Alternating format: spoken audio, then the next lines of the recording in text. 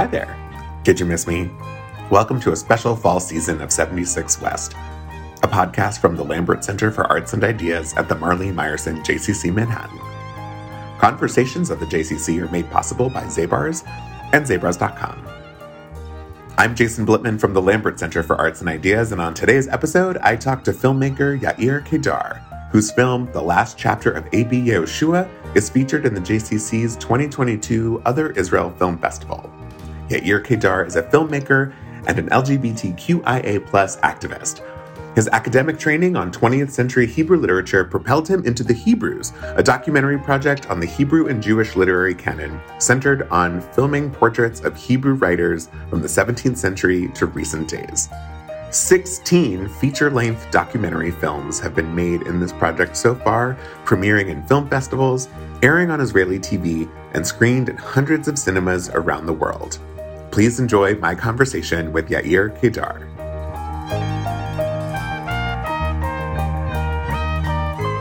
Hi, Yair. How's it going? Hi, I'm good. How are you? I'm good, thanks. I am so excited to talk to you today.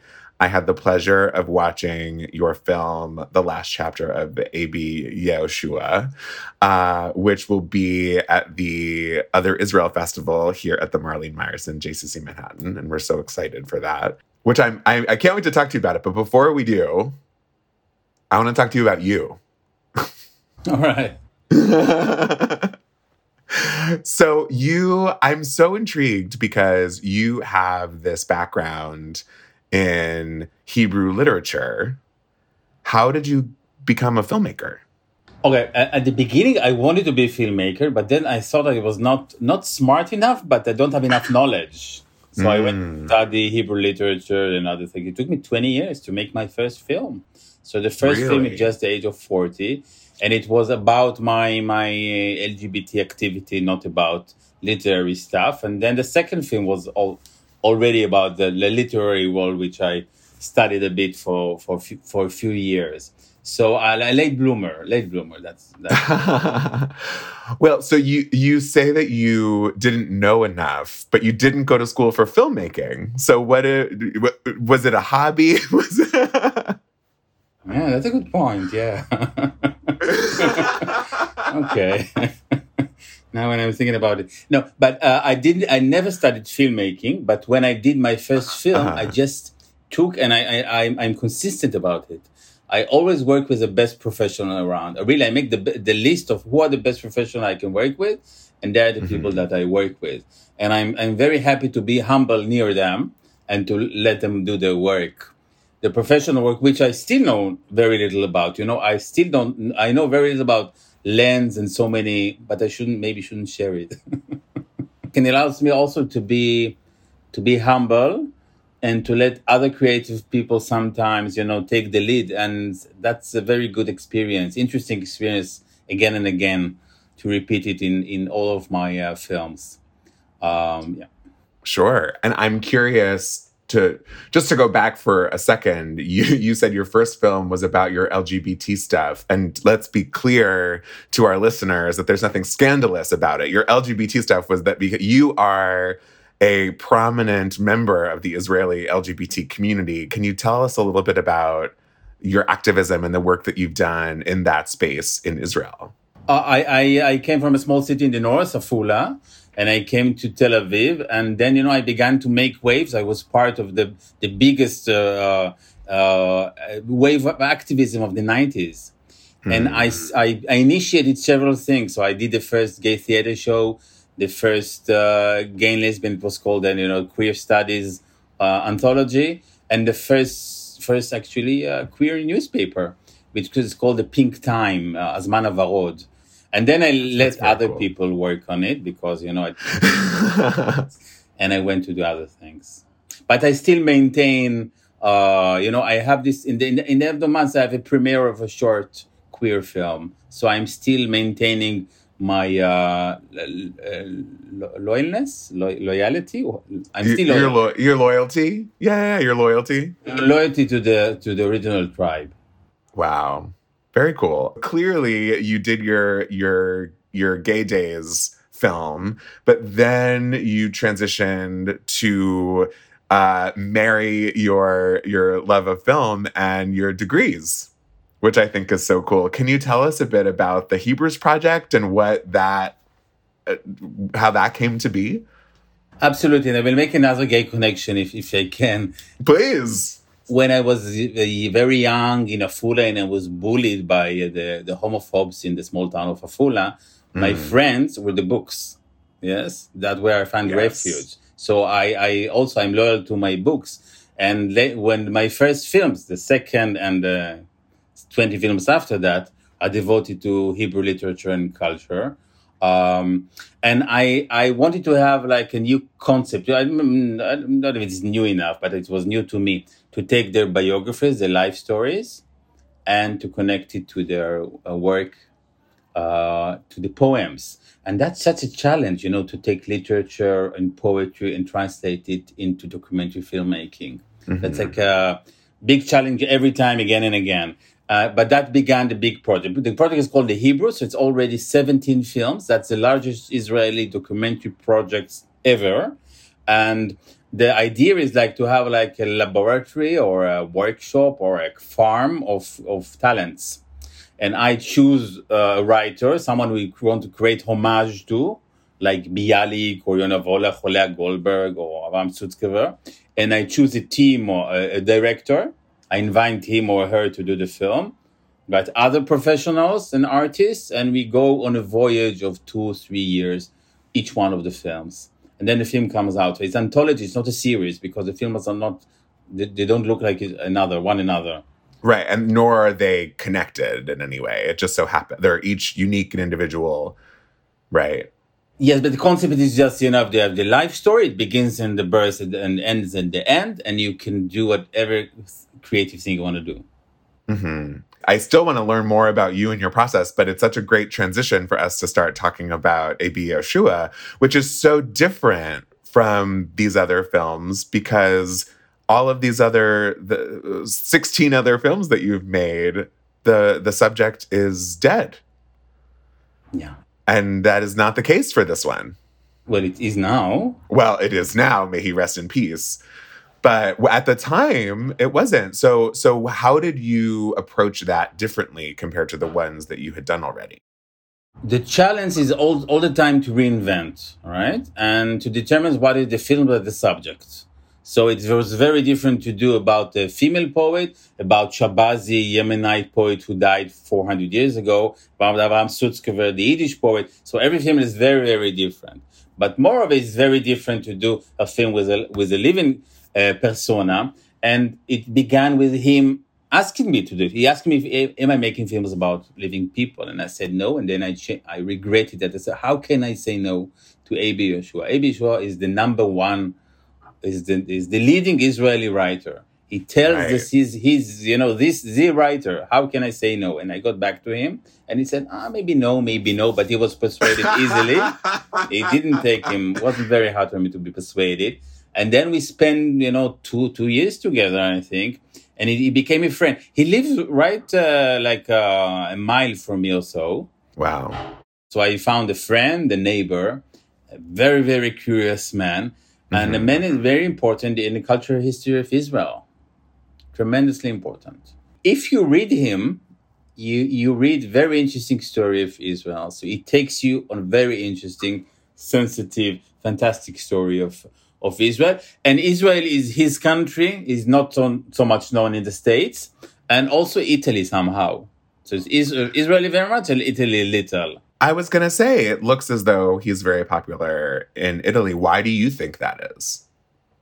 Well, in the 80s, something happened in Italy, and they adopted Abi Yehoshua and Amos Oz very much, and they became superstars.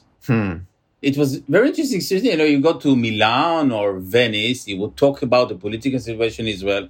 Nobody understood what he was talking about, but they respect so much, intellectuals and writers there. It was applauded, it was loved, it was there 50 times. So that's Wow. how can you explain stardom? You cannot explain celebrities. How the celebrity? No, of course. But do you think that there are themes in his stories that resonate with Italian people, or it just so happens that the translation was successful, or it was just unrelated, and it was this lightning in a bottle moment where, and maybe can't explain it. Yeah, it's a good question. It's very original. It's the second very original question that you asked me. The first one about the filmmaking. You find gaps in the in the narrative. But I think he told, but all the rest of the question are also very good. But I think he has he's a very strong Mediterranean storyteller. And that's, in this way, he's different than the other Israeli writers. Amos Oz was not a Mediterranean. He was a Sabri, Ashkenazi, peace movement storyteller. Grossman is different. And A.B. Yehoshua, danced on the several weddings of the Mediterranean, Morocco, France, Greece. A very interesting interaction and storytelling connected with the Palestinian minority inside Israel and outside of Israel, in the West Bank and etc. So he opened Mediterranean windows, which the other great ones did not do. It's very similar. All of the David Shachar, which is not remembered anymore, was another a bit Mediterranean, interesting writer. Was very popular in France, so it also explains a bit. That is very interesting. You just talking about kind of these diverse populations. He was a very political man. He was a very political man. That's same as Amos Oz. And I think he liked to arouse attention and to be enfant terrible. He loved it.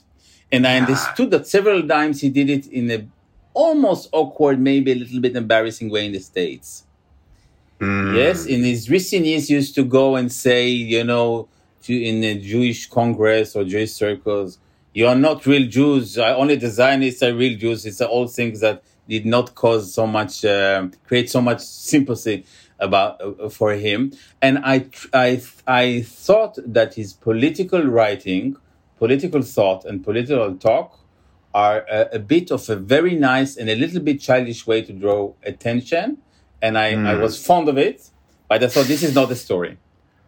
The story is the writer and the sensitive, thinking artists beyond the noise, behind the noises. Yes, and so the film focuses on that. Right. And it's so interesting because, it's very much focused on A.B. as a creative person, but it also you don't shy away from him being political, right? There are moments throughout the film where we do see that part of him. And so it's not as though you erase that in the film, which I also think is just really great. That's not what the focus is of the whole thing. And you see his confusion. Yes, sometimes it's confusion. There's a logical confusion with him about his Mizrahi and Sephardi origin. Something is not relaxed there. Something is not settled there. That's one political area. And the other political area, we go to the Palestinian territories. We go to, sort of Palestinian Authority, PLO headquarters, to meet with leaders or officials there. And then he talks like a classical left-wing, but he's not very logical, but he talks like that. And then you see his tendency to harmonize, which is also another thing that he has. He wants to harmonize Israel. He wants to, like a Mediterranean, that everybody should live in peace. Yes, the Mizrahi and Ashkenazi should live in peace, the Jews and the Arabs. And he goes and he tries to make order. And that's something nice that he does, that I was appreciating him about it. At some point in the film, doesn't he say something about how everybody should basically forget? What's the word that he uses? Dementia. Right. Everybody should have dementia so that we can kind of come back as one on the same playing field, which is just a really interesting way to kind of think about it. Forget about the past, forget about the history, and just kind of live in the moment. He said we are all suffering here from extra, too much past, too much memory, too much historical memory. Someone has to pay for it. We cannot pay for it. It's contradictory. It makes us suffer. It causes violence. And it's also, the beautiful imagination of a writer. You can imagine, it's like dementia in the water. Everybody gets a little bit demented, Mediterranean, peaceful. I wish. Yeah, I mean, it's an interesting kind of metaphor for trauma in general. I think we all, whether it's, you talking about being bullied as a kid and how that altered who you are, but if you forgot about your bullying as a kid, how would that change who you are today? And I think similarly, obviously, everything going on in the Middle East for as long as it's been going on, I think should everybody forget that, it would create a whole new world. But the question is, can you create, and is the best way is to forget? Right. And maybe not. And I will add another layer that he was married to a psychoanalyst. The most influential person in his life was his wife, the psychoanalyst. Yeah. And they were, and you see the traces of that. Wow. Oh, that's very interesting. Something that I find so beautiful about the film is that very early on, and I'm not spoiling anything for folks that haven't had a chance to see it yet, he speaks about having dread that he can't create anymore. He's at a place in his life where he doesn't know if it's even possible. And so I'm curious to hear from you, as a creative person, do you think that someone who's creative could ever stop creating, whether or not things are coming to them? Well, he said he was afraid that he could not create anymore on the one hand, but I think what he was saying, that he will not create such good work so far that he used to do before. Yeah. He was losing it, perhaps, and he was a bit losing it, his latest work was not such as great as, and he said, I came to my peak at the age of 40. Mm-hmm. Poets usually, they say, come to the peak at the age of 25.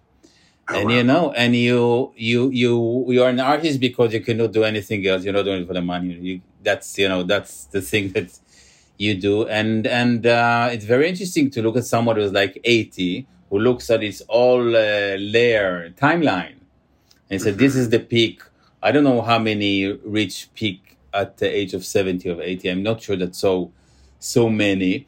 And what I loved about him, he was all the time very honest and frank about, the ups and downs. Yeah, very honest, looking at himself. Yes, but also I saw this liberating power of art and writing with him. He was never afraid to be alone. He had his writing as a friend, and I really saw it. He was talking to me in his phone calls, and then he got an idea running. He said he was so happy and so proud that he could write. I know it's 80 something. It's just wonderful to see. That is, you still maintain the joy and vitality, and it doesn't become gray, and it doesn't become something to do again. Still, it's the original, the passion. Mm-hmm. And I was envious about how the chakra were open, baby Yeshua. So I want to imitate him. How can he continue in working with open chakras? Well, and it's interesting because the film, I feel like so many things I've seen about artists are either when they become a writer for the first time, or at the peak of their career, or they're reflecting on their life. But this wasn't any of those things. This was a writer at the end of their career and at the end of their life. And while there was a little bit of reflecting, it wasn't about the reflections. It was about this kind of, I hate to say it, but it's about the final chapter, the last chapter. Can you tell us a little bit about the title, The Last Chapter? How did that come to be? The title was to be The Last Affair. In Hebrew, it's like roman. So it's both a novel and affair. Last Love of A.B. Yehoshua. And then he said, no, it's too romantic. Don't that. Let's call it The Last Chapter of A.B. Yehoshua. So we discussed and we decided that would be the name. But I was also impressed by the seriousness, how he treated his writing with seriousness. This is no joking matter, but it's not pomposic. Yes?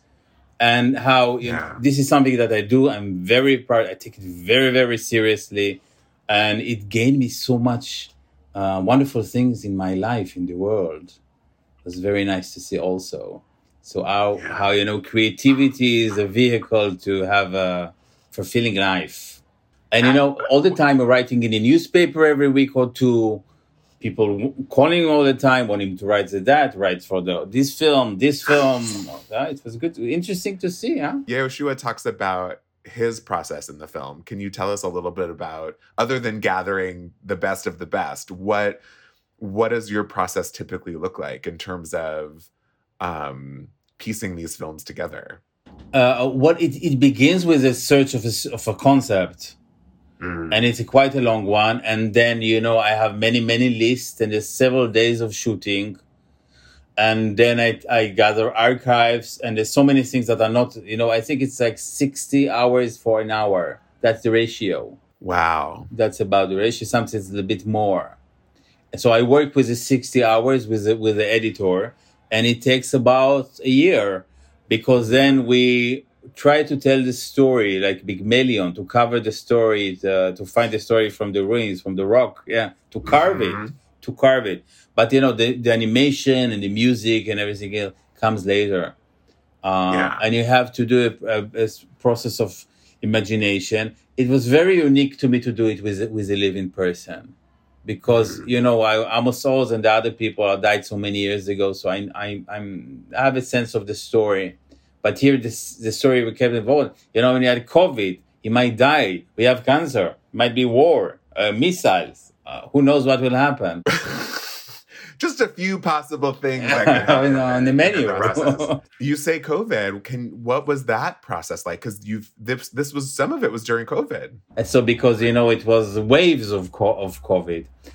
So the basic film is in his house. And we go to places that are not far, which are actually Jerusalem and Haifa also. We made students in Haifa. So we go to the two major cities in his life. So that all the time changed the script. We could not see the French, and all the abroad was cancelled. But the film is organic. You feel what is the length, and you feel when it's time to wrap it up. There were so many scenes throughout the film that just were simple and kind of stunning, and that you got to be a fly on the wall, I think was very special. There's two that stand out to me. One was when he was in his kitchen doing the dishes, and the story that he tells, which again, I won't spoil, but it was just so beautiful. But the second one I'm curious to ask you about. He is sitting in a theater watching actors read lines from a play of his. And what was that experience like, watching him watch them? Because for me, as a viewer, watching him in that space was really special. And so for you to be in the room, what was that like for you? Okay, the first scene, by the way, the dishwashing scene, the photographer, the cinematographer, Avner Shachaf, is a very, very good one. He told me to go away. So Buli Yehoshua prepared us the schnitzels. We had the schnitzel. You see the schnitzel? Yes. And then the cinematographer told me go away. So we just two of them. So it's very, very intimate. I think it's a beautiful, touching scene, and it tells a story there. I forgot your special question about the second scene. I'll add to it, because so the question was about watching him in the theater watch his work, because that I think was just very special. But to add to that a little bit, you have a bachelor's degree in Hebrew literature, you have a master's degree in Hebrew literature, and here you are working with this. I mean, you must have studied all of his work. You must have studied his life while you were studying your bachelor's and master's degrees, so what was this experience like for you? And then, I feel like the cherry on top, watching him watch his work and watching him create. I can only imagine someone in your position, how meaningful this was to you. Extremely meaningful. And I got back and read, of course, all these 30 novels. for the making of the film, and I was doing the haiku. I was marking what should be inside, which paragraph, which word, which sentences I should choose as a selective, examples of his work to demonstrate his talent. So I was reading all of his work again. I was with him. I was seeing him writing anew. So of course, and I had the responsibility of to making a film out of it. But at the same time, immediate warm connection, friendship. We looked at each other in the eyes, and it was okay. It was relaxing. It was soothing. It was okay. And I felt, I found a new friend, which is younger than me. I felt he was younger than me in his spirit, in his vitality. So I had a new young friend in the shape of an 84-year-old writer. Wow. Taking him to the theater, I asked both actors, which is some of the most remarkable actors in Israel, Oded Kotler and Lior Rivlin. They were married in the past. They were good friends with Yoshua in Haifa, in the Haifa years, in the 70s and 80s. And now they're doing this play, which is autobiographical play of Yoshua in his mother that has to go to old house. And then he goes there. He had these 2 cameras. We hired the theater. It was empty because of COVID, because there was no other option. Right, he was watching his the reflection of his mother there. So happy to see his play, to see his work, and to see him reflected. It was charming. You mentioned going back and rereading all of his work so that you could pull pieces to be interstitially put into the film. So, to our listeners who haven't seen it yet, there are quotes that are pulled from Yoshua's work, and paired with those quotes are drawings, animations. How do you go about choosing those? How did that come to be? Is that something that you do in your other films as well? Was it specific to this? What was that about? Each film has different design and animation. In this film, I worked with Erez Gavish, who is one of the leading teachers in Bezalel Academy in Jerusalem. He's a fantastic artist. And he took very plain watercolors moments with little movements. So it's like moods and scenes in watercolors, very, very gentle.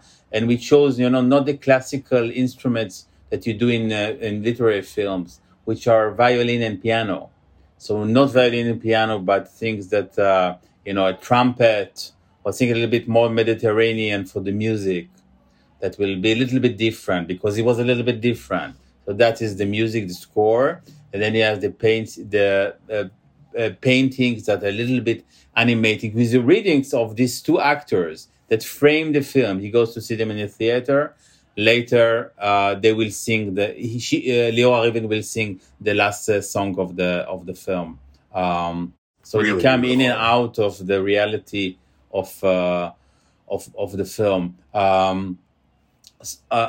One of the things that was intriguing to me was to see this. It's called 4 Seasons. So there's 2 major novels of him as Mr. Money, the alternative story of Zionism, and 4 Seasons is called in Hebrew Molcho.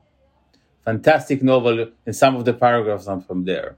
And this is a story about a Sephardi man, that loses his Ashkenazi wife to cancer. And what happens to him in the 4 seasons, between the year after she dies? How does he return to life? And there was very interesting parallelism between what he's telling in the story and what he experiences now. So he envisioned it was a prophetic novel. And It was charming to see how he wrote about his present 40 years ago. Since you went back and read them all of his novels so recently, do you have a favorite? This one. I think it's a masterpiece. It's 4 seasons. I think it's called 4 seasons in English. It's called Molcho. And it's a beautiful novel about, his wife died and he goes, so he tries with another woman. It doesn't work. He goes to Berlin. Something happens there. Well, don't give it away. I'll read it. I don't want. But he has very nice sense of humor, and he's a fantastic storyteller. I was sitting in, I think 2 years ago when I began to do the film. I was sitting in Berkeley with some of the major people that teach Hebrew literature and culture, and he said, A.B.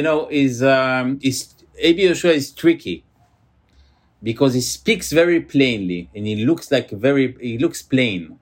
Yes, his language is not. But when you dive into novels, he's a magician. He takes you to very, very interesting journeys in his writing. He's a really, really fantastic writer. I cannot give examples. I can just say it, and you have to believe me. I know. We'll believe you, and we'll also have to read them ourselves. Part of the film, again, seeing his process, seeing the creativity, every film, every story, every play has this engine, has a dramatic question, has something that keeps the play moving. What is that for you? What is Yair Kedar's engine that keeps you moving?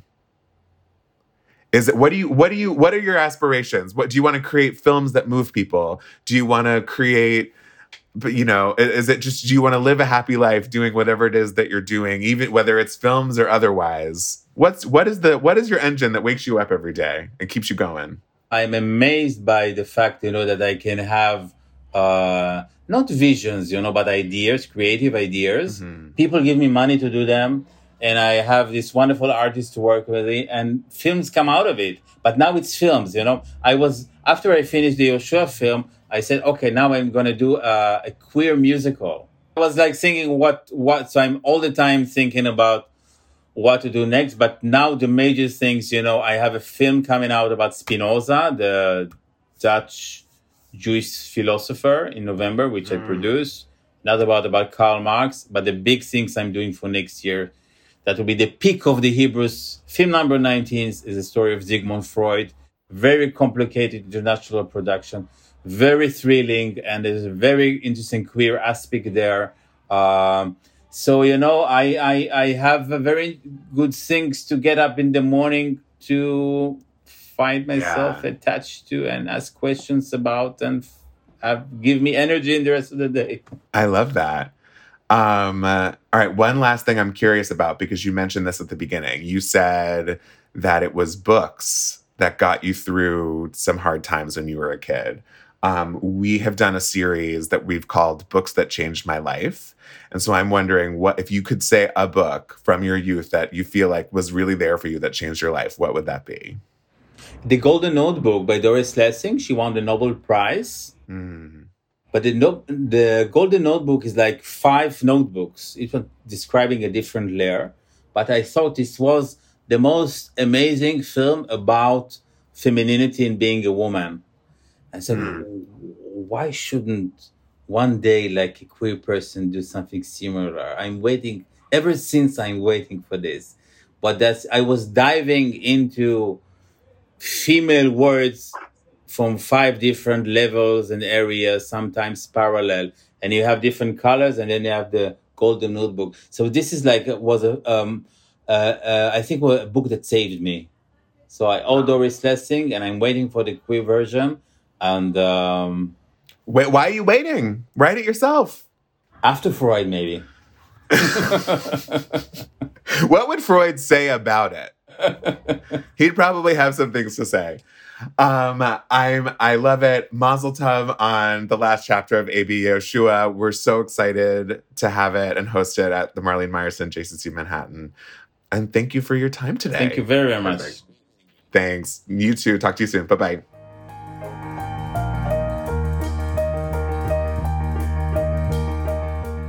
Thanks for listening. The Other Israel Film Festival 2022 is completely hybrid. In-person screenings will take place November 3rd through the 10th. Virtual streaming dates are November 3rd through the 13th of 2022. You can learn more about how to watch the last chapter of A.B. Yehoshua at otherisrael.org. And you can use the code ArtsIdeas22 for discounted tickets. That's ARTSIDEAS22 for discounted tickets. A correction for this episode. The English translation of Yair's favorite A.B. Yehoshua book is actually titled 5 Seasons.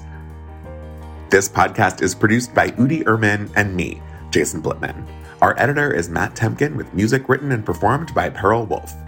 76 West's fall podcast season will release a new episode every other week, so make sure to subscribe so you'll be the first to know when that new episode drops. Until next time.